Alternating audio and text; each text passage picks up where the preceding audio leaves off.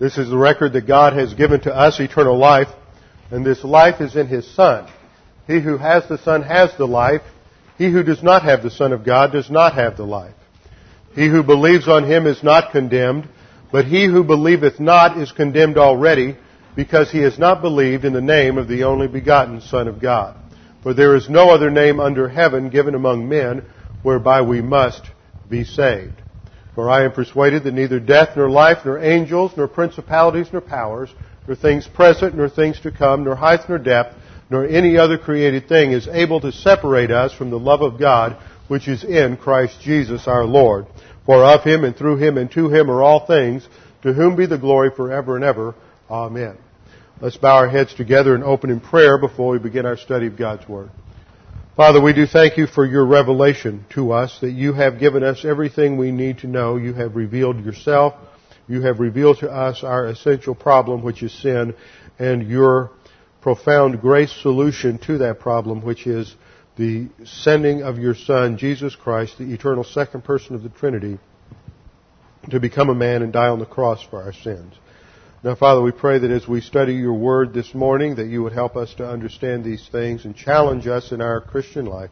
We pray in Jesus' name, amen. Open your Bibles with me to John chapter 17. John chapter 17, which is, as I have said, the real Lord's Prayer, not the passage over in Matthew that deals with the disciples' prayer when the disciples asked Jesus how they should pray. Several things that we have noted about this prayer so far, just by way of introduction, is that it tells us, and what we see here, excuse me, is that Jesus is coming to the Father in dependence upon Him. Now, this immediately raised, or should raise in our minds, some questions about the relationship between Jesus, the Son of God, and the Father. What kind of relationship is this? Is this an eternal relationship, or is the term Son of God simply a temporal designation? How does the Son relate to the Father? We have said that it is important for us as believers to understand who God is, what He is made up of, who are the persons in the Trinity, that it is good to understand the basic concept of the Trinity, that God is one in essence, three in person, but that is merely a starting point compared to what the Scripture says.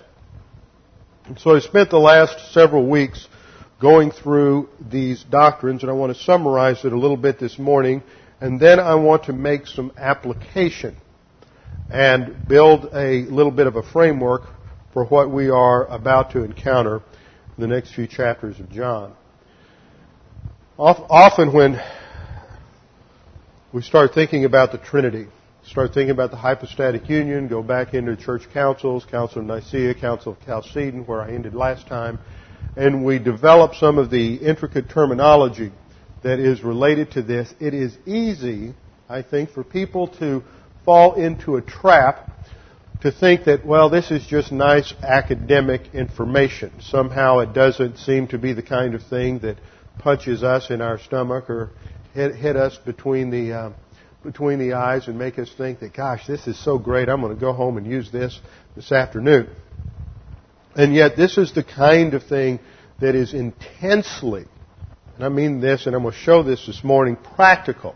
I don't want anyone to make the mistake of thinking that these things that we have studied in the last few weeks are somehow just nice academic theology.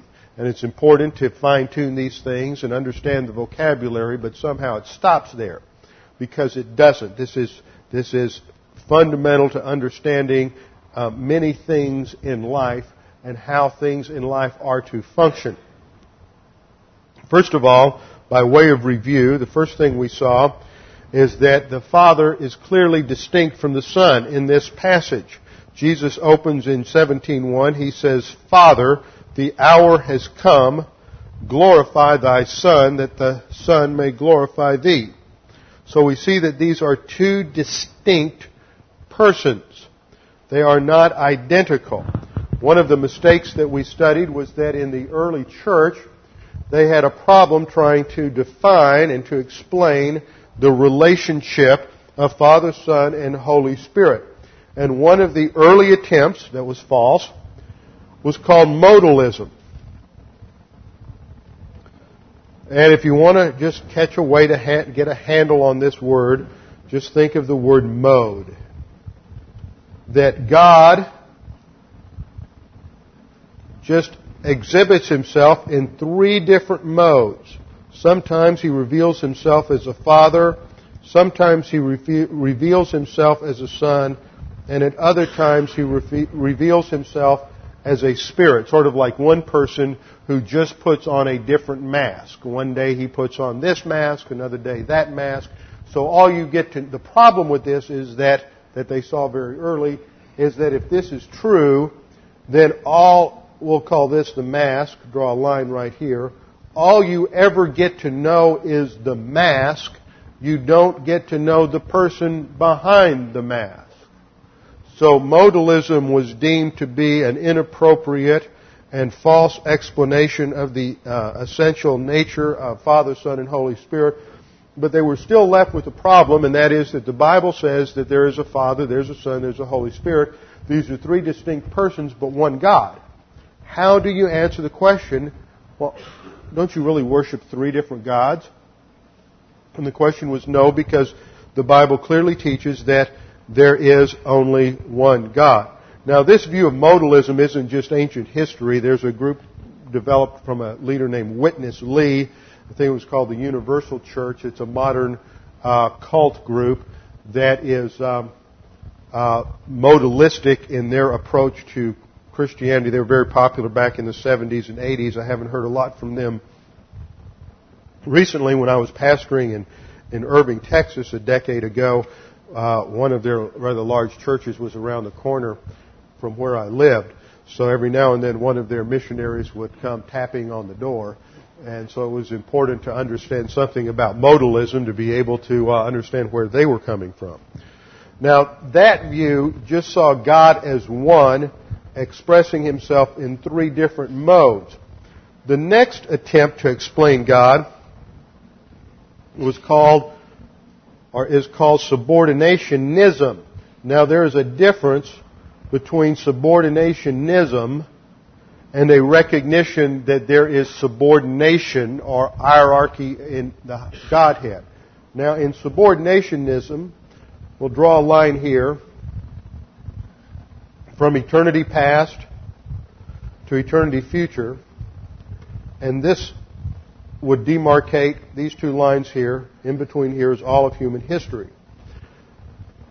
And in subordinationism, you have an eternal God who has no beginning and no end, and at some time in eternity past, He creates a second God figure called the Son. And the Son had a beginning, therefore, in eternity past, and sometimes you would get some views say that, well, no, Christ is a human and He gains His deity at the baptism of John the Baptist. And there are various different approaches, but this is subordinationism where the Son is not equal in essence to the Father. He has derived deity or created deity, and He is subordinate to the Father not only in terms of His role, what He is to do, but in terms of His essence. Now, this was called, in the ancient world, this view was promoted by a guy named Arius, so it is called Arianism. And it was finally rejected at the Council of Nicaea and the Council of Chalcedon, which we looked at the last time. Finally rejected, ultimately rejected by 381 AD at the Council of Constantinople, but it hung around for a number of centuries, and its modern manifestation today is Jehovah's Witnesses. So even though this is ancient history, what I always tell seminary students is you need to go back and read the writings of these men, is because they did a much better job at handling some of these problems than modern writers do. I mean, they were really in the trenches at this time, and our whole concept of the Trinity was developed from that time. Now, even our word Trinity came from a 3rd century A.D. writer by the name of Tertullian, who used the Latin word, coined the Latin word Trinitas to derive the term Trinity. And this, of course, the word Trinity never appears in the Scripture, but the concept is clearly there. And we went through that in the Old Testament. We saw that all through the Old Testament there are passages that talk about God as plural. For example, Genesis 1:26 and 27, when God is creating man, He says, "Let us make man in our image." And that plural pronoun indicates plurality. We also saw passages in some of the prophets, in Isaiah and a couple of other prophets, that indicate God the Father talking to the Son and sending the Spirit. From there we went to look at the nature of Jesus Christ, and we saw that Jesus was true humanity. He was born of a woman. He had to be a man. He didn't just appear to be a man. That was an ancient error called Docetism. I didn't deal with that very much, but it was the idea that He was just a manifestation of God. He really wasn't in the flesh. But Jesus had to be true humanity. It's also clear from the Scriptures that Jesus was true deity. And we looked at all of the various passages that indicate that He performed the works of deity. He was given the titles of deity. He's called God. He claimed to be God. We saw a number of passages where we saw Old Testament acts that were attributed to Yahweh, Jehovah of the Old Testament, and that these same acts were attributed to Jesus Christ in the New Testament, which identifies Jesus Christ with the Father. So we see that Jesus Christ is the Father. Now, the historic definition, therefore, of the Trinity is that you have 3 persons. Now, the term person itself in our Western civilization is also somewhat of a problem, because we think of a person as a completely distinct individual, and that's really more than what we want to say in terms of the Trinity, but we're just limited by human vocabulary. We have 3, they have distinct wills, they have distinct identity in one sense, but they are united in essence. You have Father, Son, and Holy Spirit, and they have a relationship to one another. The Son is eternally generated by the Father. And we looked at the passages that indicated that the term Son of God indicates His essence. It is not a term related to creation, birth, or derivation. The term begotten means unique. He is the uniquely begotten Son of God, and He is eternally generated. We looked at Psalm 2 and saw that title is related to the eternal decree of God, and therefore the early church fathers said that He was begotten, not created. And they just used that term, monogenes, in the Greek, begotten, as the term there. And I think that this is best indicated as eternal generation. He is eternally the Son. If there's any time when He becomes the Son of God, then it's not till that point that the Father becomes the Father. So there is an eternal relationship there. Galatians 4:4 says, "In the fullness of time, God sent the Son."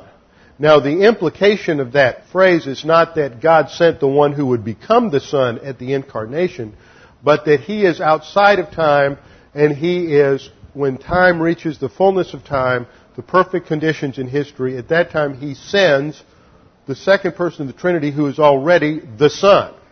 So the term the Son indicates His eternal relationship to the Father. Furthermore, we saw in our study of John 15 that the Holy Spirit proceeds from the Father and proceeds from the Son. So there is an eternal relationship in the Godhead. Now, in this relationship, we see 2 things. That they are equal in essence. There is no superiority of one to the other. They are equal in essence. The Father is equal to the Son. The Son is equal to the Holy Spirit. But they are subordinate in role. This means that they have different responsibilities and different functions within the eternal decree of God.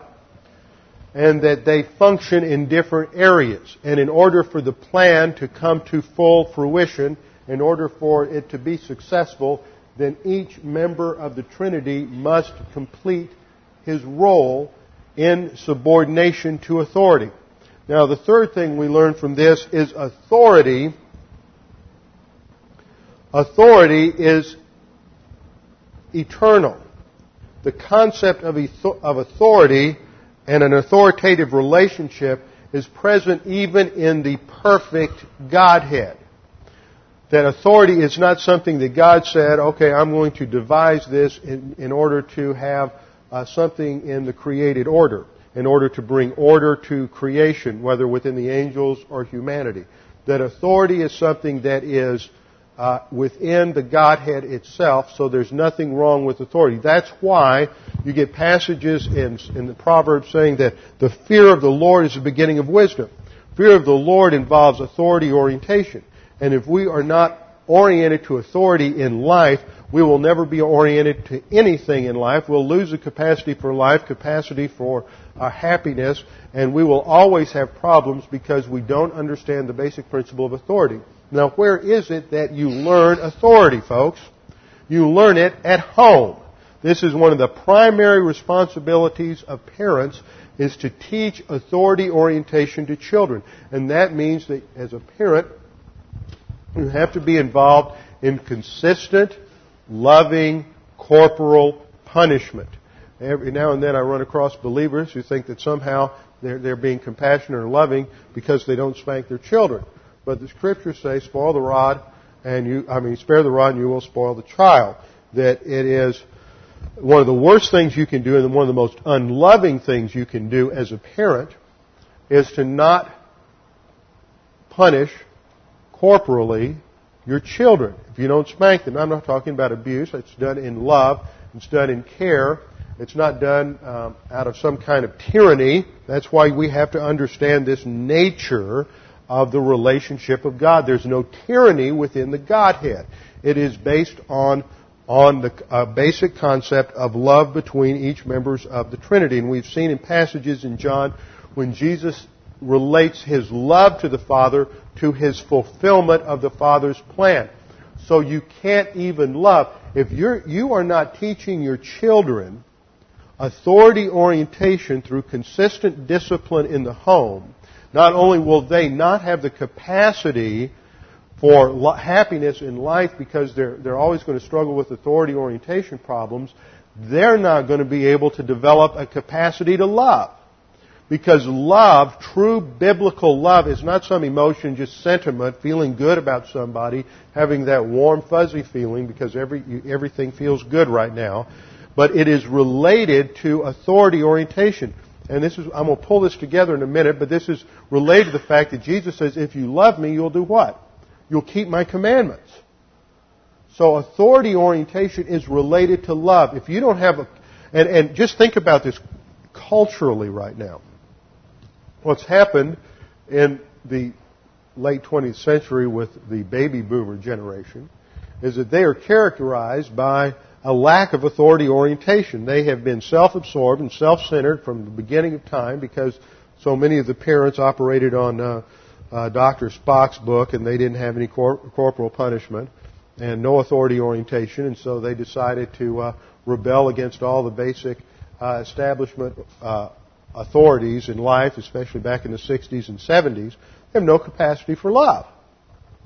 How do you exemplify that? They got the highest divorce rate, one of the highest divorce rates of any culture in history. No capacity for love, no capacity for faithfulness, no capacity for loyalty, because they have no capacity for authority orientation. So if as a parent, if you want to guarantee failure for your children, then you just avoid being a strict, firm, loving disciplinarian. And all of this has to do with application from understanding the nature of the Trinity.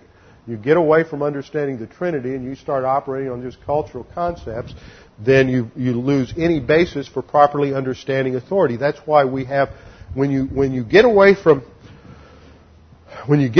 thinking of biblically, then the only way you can think about authority is that it's something that is culturally invented. If it's either ordained of God and is part of the essential working of the ultimate reality in the universe, or it's something that is created. If we go back to the diagram that we use, that is so clear from Romans 1, that there's a distinction between the Creator and the creature. Now, if authority is part of the nature of the Creator, then it has to be mirrored in all of the activities of the creature. But if you make authority a creation of the creature, then it is not necessary. And so you can do away with it. And that is what had happened back in the French Revolution, and you ended up with anarchy there. There have been various attempts throughout history to try to do something about authority. And the entire modern feminist movement is just one aspect of that, because one of the foundational principles in the modern feminist movement is that equality and subordination are mutually exclusive. If you're going to say that somebody is subordinate to someone else or is to submit to someone else, then you can't say at the same time that they're equal. What the Scripture shows us is the Trinity shows that you can, that these two principles operate eternally in the Godhead, and they are not mutually exclusive. But we have lived under the public lie of feminism in our culture for so long that people have bought into these concepts. They're forced upon us in education systems, in school systems, in the workplace. They are federally mandated. Are we having a problem with the sound? Have we lost it? No, John says it's okay. What happens is you start getting all of these programs federally mandated.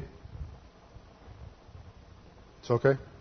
You get all these programs federally mandated for the workplace, for education, in the universities and everything, and it forces people to start thinking about roles and reality a certain way as if these are mutually exchangeable, and if there's nothing important about them, and that these are just somehow invented by man as ways to make things work. They're just pragmatic options, and therefore we can do away with them. You see the same problem coming through in the debate over homosexuality and everything else, and we drift away from the absolutes of Scripture.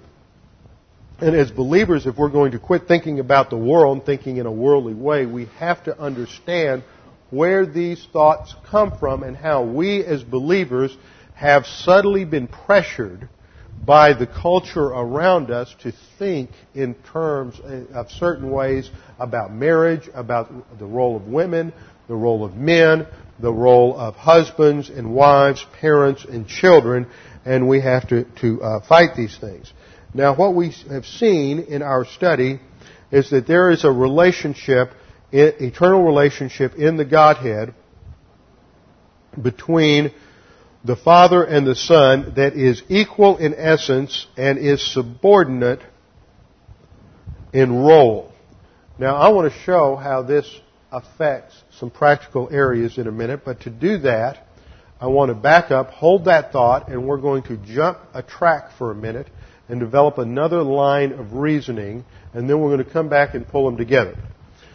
I had stated from the beginning, there's going to be a little correction here too, I stated from the beginning of this study of John some 2 years ago that the purpose of the Gospel of John was given in John chapter 20. So hold your place here, or you don't need to hold your place here. Just turn over to John chapter 20, verses 30 and 31. Hold your place there, and with one finger in John 20, turn back to John 10, and put another finger in John 10. So we can flip back and forth. John 20, 30, and 31, and John 10, 10. The context of John 20 is that doubting Thomas has not trusted the witness of the disciples who saw the resurrected Jesus. And so he has been exercised skepticism until he sees Jesus physically. Jesus appears to him in verse 26, and he turns to Thomas and says, okay, I'm going to give you empirical data on the resurrection. that this is me, I want you to stick your finger in the holes here in my hands and in my side, and now you can believe. And then Thomas says, my Lord and my God, recognizing the full deity of Christ in that sentence. And then Jesus says to him, because you have seen me, that is empirical evidence, have you believed? And the implication is yes, he has. Blessed are those who do not see and yet believe. That is, believe on the testimony of Scripture. Remember, we walk by faith, not by sight. Thomas believes only because he sees. Then in verse 30, we read from John, many other signs, therefore, Jesus also performed in the presence of the disciples, which are not written in this book, but these have been written. These is a neuter plural pronoun in the Greek, referring back to the semeion signs in verse 30. These signs have been written that you may believe that Jesus is the Christ, the Son of God, and that believing you may have life in His name. Now, when I first started this series, I taught that this was the, emphasis on the purpose statement for the Gospel of John. It is the purpose, I'm going to revise that now, it is the purpose statement for the sign section of the Gospel of John. The sign section. The purpose for the sign section is to communicate the gospel to unbelievers, that Jesus is the Christ, the Son of God, and that we can have eternal life by simply believing in Him alone. That is the essence of salvation. It's not faith plus works. It's not faith plus baptism. It's not joining a church, doing good. None of that matters because we can never be good enough. Isaiah 64:6 says that all our works of righteousness are as filthy rags. We can never be good enough, even in our best. That Jesus Christ died on the cross for our sins, and because He paid the penalty, when we trust in Him alone, His righteousness is imputed to us, and it is on the basis of that righteousness that we have a standing before God, not on anything that we do. Now, that is the purpose for the sign section of the gospel. There are 8 signs, starting with the sign at the wedding where He changed the water into wine, culminating in the 8th and final sign, which is the resurrection. But all of that relates to the message to the unbeliever in how to have eternal life, how to have life unending in heaven. But there is a large section in the middle of this gospel that doesn't relate to saving faith. It is instruction to the believer, and that's what we're in the middle of. Sometimes it takes a little while before I beat my head against the wall long enough before I see the obvious. And from John 13 through John, the end of John 20, the focus is not on the signs other than the sign of the resurrection that comes in John 20. The focus is not on the signs, it is on something else. It is instruction to believers. Now, there is a second purpose clause in John, and it is typical of John. You can demonstrate it from his epistles, for him to have multiple purpose statements. And his other purpose statement is in John 10:10. John 10:10, Jesus says, "The thief comes only to steal and kill and destroy. I came that they might have life." That's eternal life. That is, by believing on His name. "And that they might have it," that is, the life abundantly. So there's 2 categories of life in John 10:10. There is eternal life, life without end, going to heaven when you die. And then there is abundant life, which is the quality and capacity of life that is ours as believers if we live according to the principles God's given us for the spiritual life. The sign section relates to gaining eternal life so that we have life without end, life in heaven. But John 13 through John 20, aside from the resurrection, John 19, is really designed to address the issue of spiritual life. Now, as we got into this in the upper room discourse, we saw the Passover meal that Jesus celebrated with the disciples, the exclusion of Judas because he's an unbeliever. He has to be removed from their midst, so Jesus is left with only believers to address them in terms of the spiritual life. And so He begins by telling them, number 1, I'm going to leave you soon, in John 13:33. And then in John 13:34 He says, A new commandment I give to you, that you love one another, even as I have loved you, that you also love one another. Now, this is a foundational concept. The rest of the epistle really focuses on this whole concept of love in here. If we were to look at the breakdown of the term love in the, we look at the breakdown of the word love in the upper room, or in the gospel as a whole, agape is used, or agapao is used, the verb form of the Greek word to love is used 37 times in the Gospel of John. It is used 7 times between John 1 and the end of John 12. In that, it talks about the Father loving the Son, talks about the Father loved the world and that He sent His only begotten Son. Men loved the darkness. That summarizes its usage.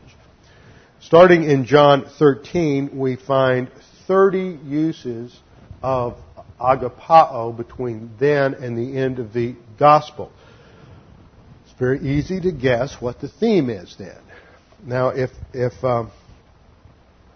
we were to take a look at this also in terms of other words, the noun agape is used 7 times in the Gospel, but it's only used 1 time before chapter 13. The verb phileo, the other word for a more intense form of love, is used 13 times in the Gospel, only 4 times before chapter 13.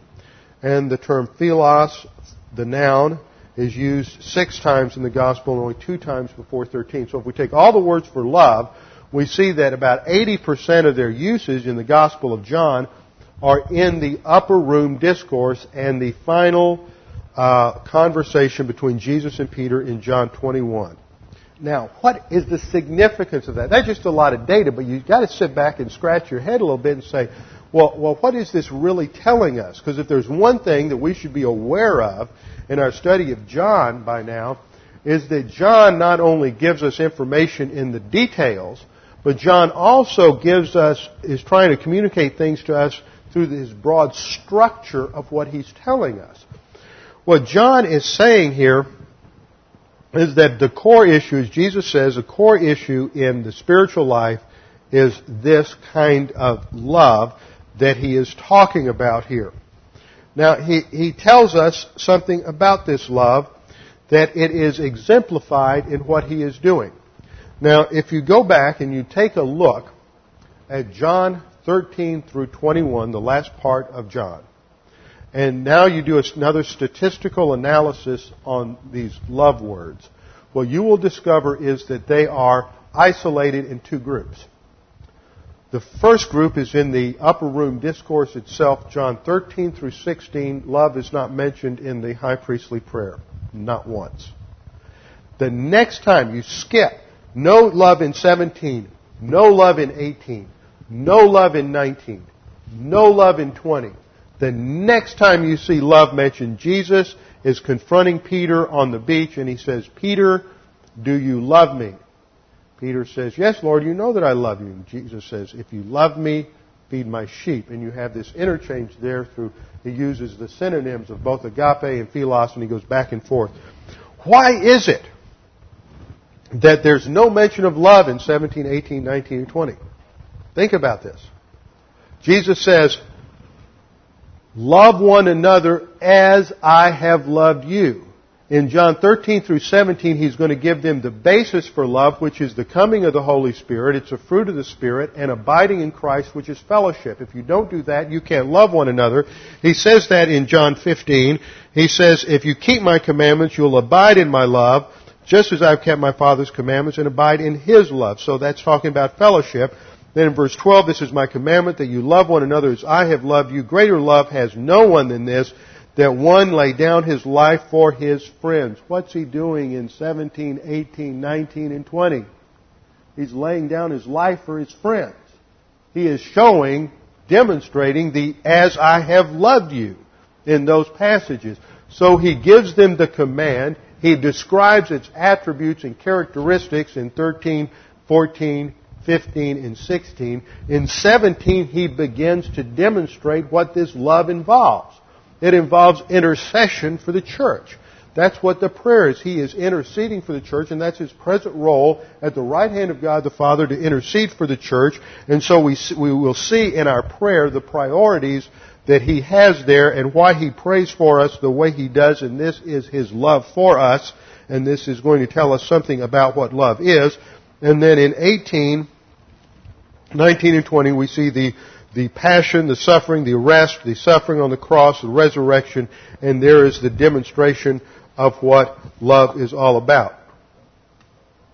Now that caused me to stop and think and start scratching my head, because one of the most difficult things that you can define is the concept of love. And I'm not sure that I've hit a final definition yet, but I've been thinking about this a lot lately. And we've gone through various studies on love in the past. It's one thing to say what love is not, sort of a definition by exclusion. Love is not, in biblical love that we're talking about here, the core idea of love. Let me stop and draw some concentric circles here.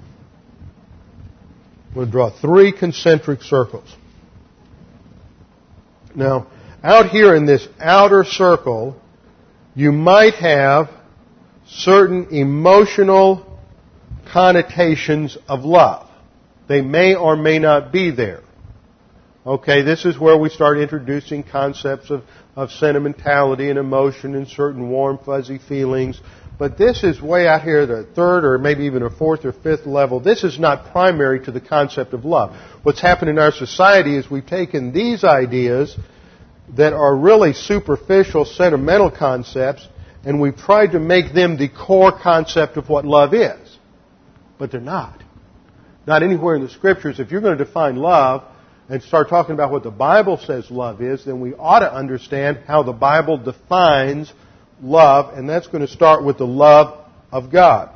So we have to realize that we have to exclude certain secondary, tertiary ideas that have been added to love. We can also come in here and we can talk about certain attributes, such as in 1 Corinthians 13, that love is gentle, love is kind, love is patient, love is long-suffering, and it believes all things, hopes all things, endures all things. And these are merely descriptions or attributes of love. They are not a definition of love. Now, I'm really pushing the envelope here. I was with a group of pastors not long ago, and I was in the car with 3 fairly intelligent, erudite pastors, and I said, "What's love?" Everybody started coming up with ideas. I said, "Nobody's defining it yet, you're describing it." A lot of people don't understand there's a big difference between defining and describing. I worked for a couple of years writing a glossary, a definition, sort of a theological dictionary. And it is a very difficult task to define words as opposed to describing words. And most of the time we hear a description and we think we know what it means and we're satisfied and we move on. And so I kept challenging these guys, define it, don't describe it. Love is an incredibly difficult term to define. You look it up in the dictionary, it's always loaded with these emotional type terms, but we lose sight of the basic meaning. And a dictionary definition is almost worthless. I'm not dealing with, right now, with secondary attributes. True love, you can look at John 3:16, that God gave His only begotten Son. You can say certain attributes have to do with His initiative. It involves sacrifice. It involves wanting to do what's best for the other person. These are secondary defining attributes, but or describing attributes. But if we want to get to the very core idea of what love is, then we need to perhaps go back into the Old Testament and pick up some concepts there. So let's flip back to Psalm 89:14. Psalm 89:14.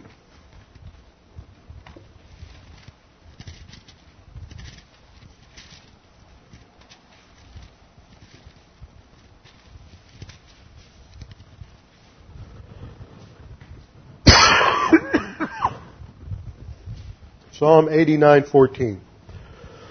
The psalmist is talking about God and extolling God in praise, and he says, "Righteousness and justice are the foundation of thy throne. Loving kindness and truth go before thee." So right here we see 4 attributes of God extolled. First of all, we have His tzedek, His absolute righteousness, which is the standard of His character. Then we have His justice, which is the application of His standard towards man. Then we have His love, here called loving kindness, and His loving kindness and His truth, His veracity. So we have 4 attributes of God. These 2 are said to be, this is foundational, the attribute which is usually called holiness, and these 2 are linked together as having to do with that which goes forth from God. Now, I'm in the process of developing this, so who knows where we'll be in a couple of weeks. This whole framework here relates to the integrity of God. Think about this. The other attributes such as sovereignty, omnipotence, omnipresence don't have to do so much with personal relationships. But if you think about a person, you want to have a relationship with somebody of integrity, and believe me, you don't want to have a relationship with somebody who lacks integrity. That integrity involves having absolute standards and sticking with them in terms of consistent application.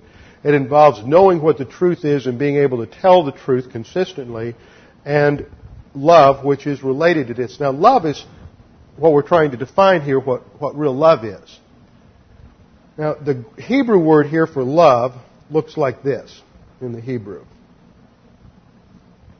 Chesed. This is a hard C-H-E-S-E-D. It's kind of almost a soft T-H because it has no dogish there. Chesed. Now, if you read the literature, a lot of scholarly debate over what chesed means, but the root meaning is the idea of covenant loyalty. Covenant loyalty. God is the only God. You can look at the Buddhists, you can look at the Hindus, you can look at all the pagan religions, Zoroastrianism, you can look at anything you want to, and it is only the God of Christianity that establishes His relationship with His creature on the basis of a legal contract. That's what a covenant is. It's a legal contract. Only the God of the Bible is going to say we're going to operate on the basis of law. That's why Christianity is the only religion in the world that gives a culture a framework for having an absolute basis in law. And we can go a long way with that in terms of application of political theory. But it's God enters into a contract. He does this initially in Genesis 1:26 and 27. We studied that in the Old Testament series, that God established everything there. Let us make man in our image and our likeness. All that terminology relates to a contract. He gives man responsibilities. He outlines his role, outlines man's role, gives him prohibitions, says how he will bless man, how he will curse man if man fails. And everything is set up legally on the basis of a contract. What happened? Man violated the contract and disobeyed God, fell into sin. What does God do? God's faithful to His contract. God does not leave man hanging in sin, wash His hands of the whole scene, and walk away. God continues faithful to His contract, says there's going to be some modifications now on your part because of the consequences of sin, but we're going to keep going forward. Then He comes to Noah, there's further failure. He comes to Noah and He says, I'm going to establish my contract with you. It's the same contract of Genesis 1:26 and 27. And then He further stipulates this to Abraham, and He has some modifications with Abraham, but God is faithful to His contract. So chesed, love, faithfulness, loyalty, has to do with loyalty to a contract, to a contractual position that outlines roles and responsibilities. So when Jesus comes and He says, Father, I love you, and because I love you, I'm going to do what? I'm going to do your will. That's why Jesus then says, if you love me, you'll do my will. Why? You're fulfilling a contractual relationship. We enter into the relationship with Jesus Christ at salvation and become partners of what? The new covenant, which is the new contract, the New Testament. That word has to do with a contract. We enter into a new contractual relationship with God, and we are to be faithful to it. God is faithful to it. That's His love. Now, there's more to love than that. It's not just simply that, but that's the core concept of love is faithfulness, loyalty, and we can add to that to an absolute standard. Now, in John 13, we have seen Jesus says, a new commandment I give to you, that you love one another even as I have loved you. Now that's the new part, because the idea that you love one another, love your neighbor as yourself, goes all the way back to Leviticus 18:19. But now He gives a new model, which is, you love one another as I have loved you, and by this all men will know that you are my disciples if you have love for one another. So this love for one another is exemplified by fulfilling the mandates of the new covenant.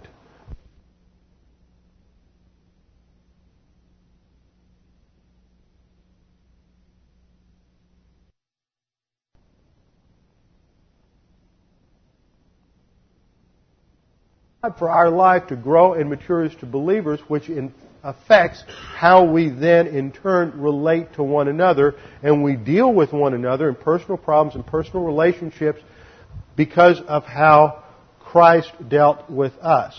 And how He deals with us is, back it up, it's based on who He is in the Trinity, and because He loves the Father, He does what is right and what is best for the creature. So when we love one another, it is faithfulness to God to do what is right and what is best for other people. That's where you bring in the secondary ideas of kindness and gentleness and goodness and love. Now, how is this then applied? In a more specific way, a broad way, is you love one another as Christ loved the church. But let's see how Paul applies it in Ephesians chapter 5. Flip over to Ephesians chapter 5, and it's always important to note that this follows the command in verse 18 to be filled by means of God the Holy Spirit. So that means that the ability to fulfill the mandates following verse 18 is dependent upon learning and assimilating doctrine and applying it. Not just learning it, but applying it so that there's character renovation. And then Paul applies this to the family. Wives, be subject to your own husbands as to the Lord. And he picks up the verb in the Greek from the previous verse. The general command is be subject to one another in the fear of Christ. And the idea of fear of Christ is respect. Where does this come from? It comes from John 13. This is application of the overall love command to love one another as I have loved you. So it starts with what? Authority orientation to Christ. That's the starting point. That you can't love. There is no capacity to love in a marriage if there is no authority orientation to God. Period. If there's not authority orientation to God, then you're going to have serious problems in a marriage. Now, you may be able to work things out and have a good time and pleasant time, but there's going to be a tremendous compromise at the spiritual level in order to do that. Because if one member of a marriage is not subordinate to God and the other one is, then you're going to have conflict because they're serving different masters. Be subject to one another in the fear of Christ. And now Paul addresses an application of this whole concept of authority orientation and love to the framework of marriage. He starts with wives. He says, wives, be subordinate to your own husbands. What? Because they're good husbands. Because they always make the right decision. Because they're good leaders. It doesn't say that. As to the Lord. See, what happens in a marriage is a reflection of the wife's relationship to the Lord. Her subordination to the authority of the husband is a direct correlation to her authority orientation to the Lord. She's not obeying her husband because the guy's right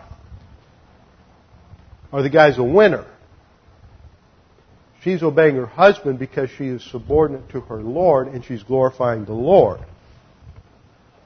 Why? Here's the cause. It's clearly stated in the Greek. It should be translated because. Paul's giving us the principle. Because the husband is the head, that is the authority of the wife, as Christ also is the head of the church, he himself being the Savior of the body. Notice how this comes right down to the same principle as John 13. Love one another as Christ loved the church. You don't understand the Trinity, and you don't understand what happens at the cross in terms of Christ's substitutionary atonement as it relates to love. You cannot function in a Christian marriage. You must understand these things, and you must think about them and meditate on them and let them transform your thinking if you're ever going to achieve the kind of Christian marriage that God describes for us in this passage. The husband is the head of the wife, as Christ also is the head of the church, he himself being the Savior of the body. But as the church is subject to Christ, so also the wives ought to be to their husbands in everything. Now, we need to have a couple of caveats here. And I always put this in because we live in an age today when one of the greatest problems is abuse. Now, this is not a justification for either staying in an abusive relationship or for the men to be abusive at all. There's no place for that in Christian marriage. In fact, it's a principle in abuse is really the application of the principle of self-protection and self-defense, which means to get out of the relationship physically as well as any other way. Just leave. Put yourself in a position where you can't be harmed. This is not talking about some kind of distorted, unhealthy, abusive type of relationship. This is talking about a positive relationship between the husband and the wife is to be subordinate to the husband. I mean, he's going to make bad decisions. You're going to be involved in a job somewhere where you could do a better job than your boss, and your job is to subordinate yourself to the boss, to follow his authority and his leadership, whether you agree with it or disagree with it. I mean, that's true for men, women, kids, everybody. We're all involved in authority relationships where the person in authority may be less talented, less intelligent, less capable than we are, and they may make stupid, foolish, unwise decisions, and we still have to go along with it. And the same thing happens in a marriage.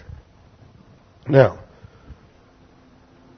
that I've gotten on the wives, it's the husband's turn. Verse 25.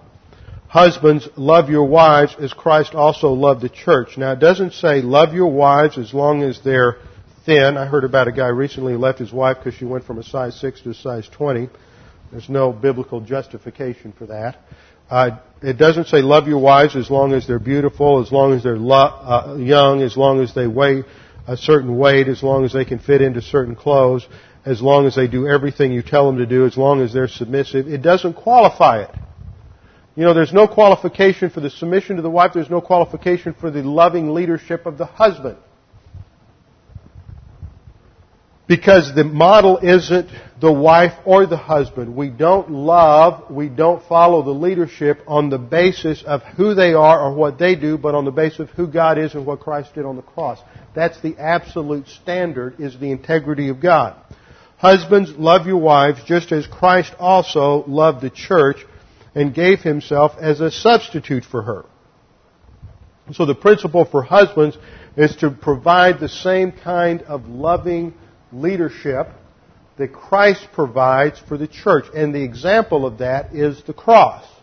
So we have to understand what the dynamics of the cross to understand marriage. Now, some people think that one of the greatest problems we have today in Christianity is marital breakdown in our culture as a whole. So we need to always be focusing on family life issues and marriage issues. Remember, you're no better in marriage than you are as an individual believer, because in marriage is just the joining of two individual believers. And so the solution to all marriage problems is for both people in the marriage to get right with the Lord and to advance in their own spiritual life. And that, if they are truly applying doctrine and advancing in spiritual maturity, that will provide the problem-solving techniques to go forward in the marriage. But if one or the other is not, it takes two to make a marriage work. It takes one to make it fail. And if they're not, then it becomes difficult, but it is no excuse for not applying these mandates. So the issue is not, let's spend a lot of time talking about marriage and family.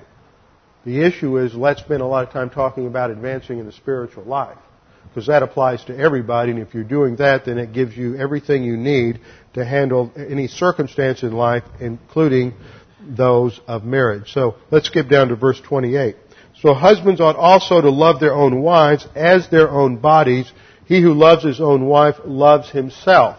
So husbands, if you want to demonstrate self-love, you do that through sacrifice and putting your wife first and exercising biblical love in her direction. And then it concludes coming back to the wife. Nevertheless, let each individual among you also love his own wife even as himself, and let the wife see to it that she respect her husband. See, she is to submit to the husband in 22, and she is to respect the husband in 33, and never says that the wife is to love the husband. She is to respect the husband. Why? We've got to go back to Genesis 3 to find the solution, which is that the major problem as a result of the curse of sin is that women are going to have a problem with authority orientation. So they have to resolve that under the filling of the Spirit and advance there. Now, husbands have a different problem because of the curse, and that has to do with a lack of responsibility and taking the proper role in leadership. That's why the command here, loving your wife as Christ loved the church, relates to leadership, and why there's an emphasis on fathers in terms of leadership in the home in verse 4 of chapter 6. So it is only on the basis of learning doctrine and advancing in the spiritual life that we can understand authority correctly, and you have to understand authority correctly to operate in a marriage, because if you're not authority-oriented, you can't have capacity for love. And if you don't have a capacity for love, then what's going to end up is you're going to interpret these commands of subordination as tyranny, and you're going to try to lord it over the other person, and you are going to become abusive and tyrannical because there's no capacity for love, and there's no basis, there's no room for abuse or tyranny in a Christian marriage at all. Whether it's emotional abuse or physical abuse, it has nothing to do with Christian marriage and should be excluded completely. When that happens, it is a clear sign that that person has no capacity for love, because there's been some kind of breakdown in doctrinal orientation.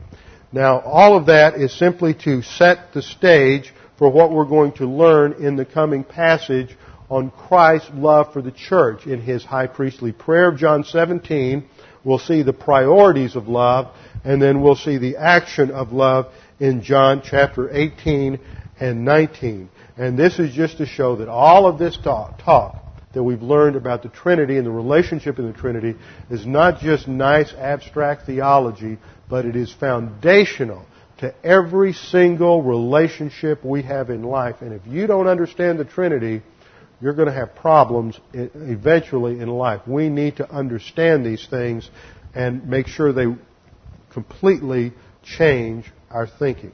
With our heads bowed and our eyes closed. Father, we thank you for your word that explains to us reality, how you created things, how you created us, and what our purposes are, and the importance of authority orientation so that we can have capacity for love and capacity for relationships. Father, I pray that you would help us to truly understand these things, and that we would have the courage to see how they apply to our own lives, that we would be honest before the Holy Spirit, and we would deal with these things and let the truth of your word begin to change our thinking and to change our relationships, that we might honor and glorify you. Father, we pray that you would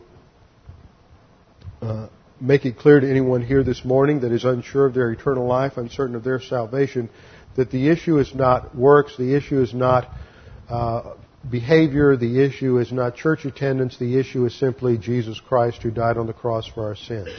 Believe on the Lord Jesus Christ and you will be saved.